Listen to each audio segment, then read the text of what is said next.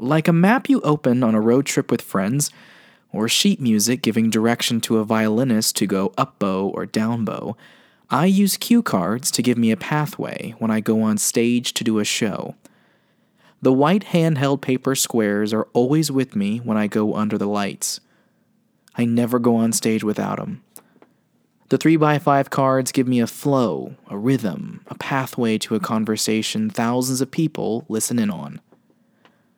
I'm Todd DeRoca, and this is Cue Cards. I remember the first stage I ever stepped onto. It was a wooden podium at the front of my church. I was a song leader, a singer who led the entire school at daily mass. The high I got from being in front of people would be one I would chase forever. To be clear, a stage is any time I get in front of people. It can be like this, me talking into a silver microphone, or on an elevated platform in front of thousands of people. There's something special about the stage. For me, it's a step into a dream of doing what I love. I'll tell you one of the times when I was right in the middle of my dream. Some call it inside of the pocket, the sweet spot. One day, my coworker stopped by my desk. She just left a meeting with our company's CEO. "Todd, how would you like to host this year's Coffee Talk with the Co-Founders?" I was elated. The show was one of the most watched shows at our company's annual conference.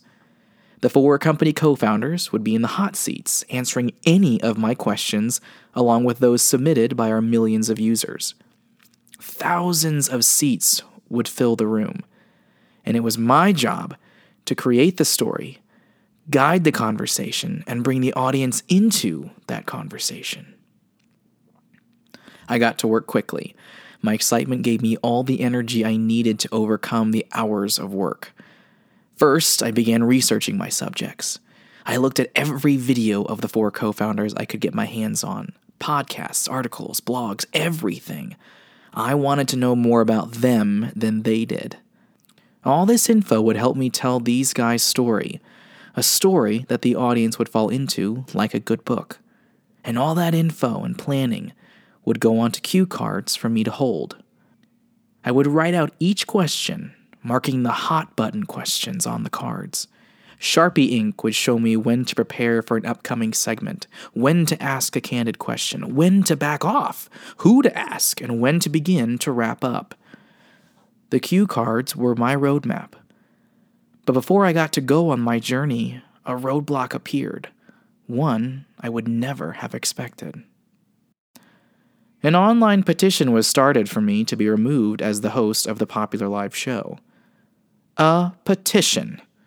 30+ signatures were on the list, with comments of why I shouldn't be the host.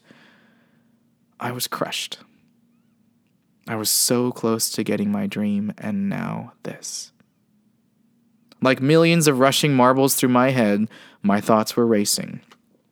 What the heck? What did I ever do to these people? Do they know how much I've worked on producing this show for them? How hard I worked on crafting this story and all the cue cards I've made? Not wanting to bring a cloud over the show, I emailed the event planner, the woman who offered me the gig. I wrote to her I would step down if she and the co-founders would like. But, not surprisingly, all of them, including the CEO, said, "No, keep going on your show." A few months later, it was showtime. I remember finally getting into the room where the stage was. I stepped back, and I just stood there. Looking at the stage all lit up, the background, the graphics, and all of it. Water began to fill my eyes because, for me, I was on the edge of fulfilling my dream. On the edge of stepping into it. The next day, it would all come to life. Backstage, I went over my cue cards, walking through the whole show in my head, reading over each card. The card showed me when to click the graphics button, how to ask a certain question, and one of those cards was the card of last resort. This is the one I would use if something in the show went terribly wrong. Luckily, I never had to use that card. It was time. I was standing on the steps behind the stage, waiting for the intro. My heart was racing like I'd just run the fastest mile in my life.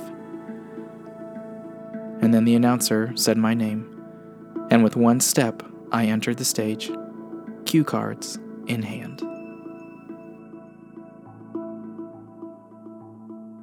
Thanks for listening to this episode of Memories to Myself. As a heads up, in the next few weeks, I'll be heading back on the big stage. And if you want to see all the behind-the-scenes actions, including a glimpse at my cue cards, feel free to follow me on Instagram. It's just my first name and last name, Todd DeRoca, all one word. See you then.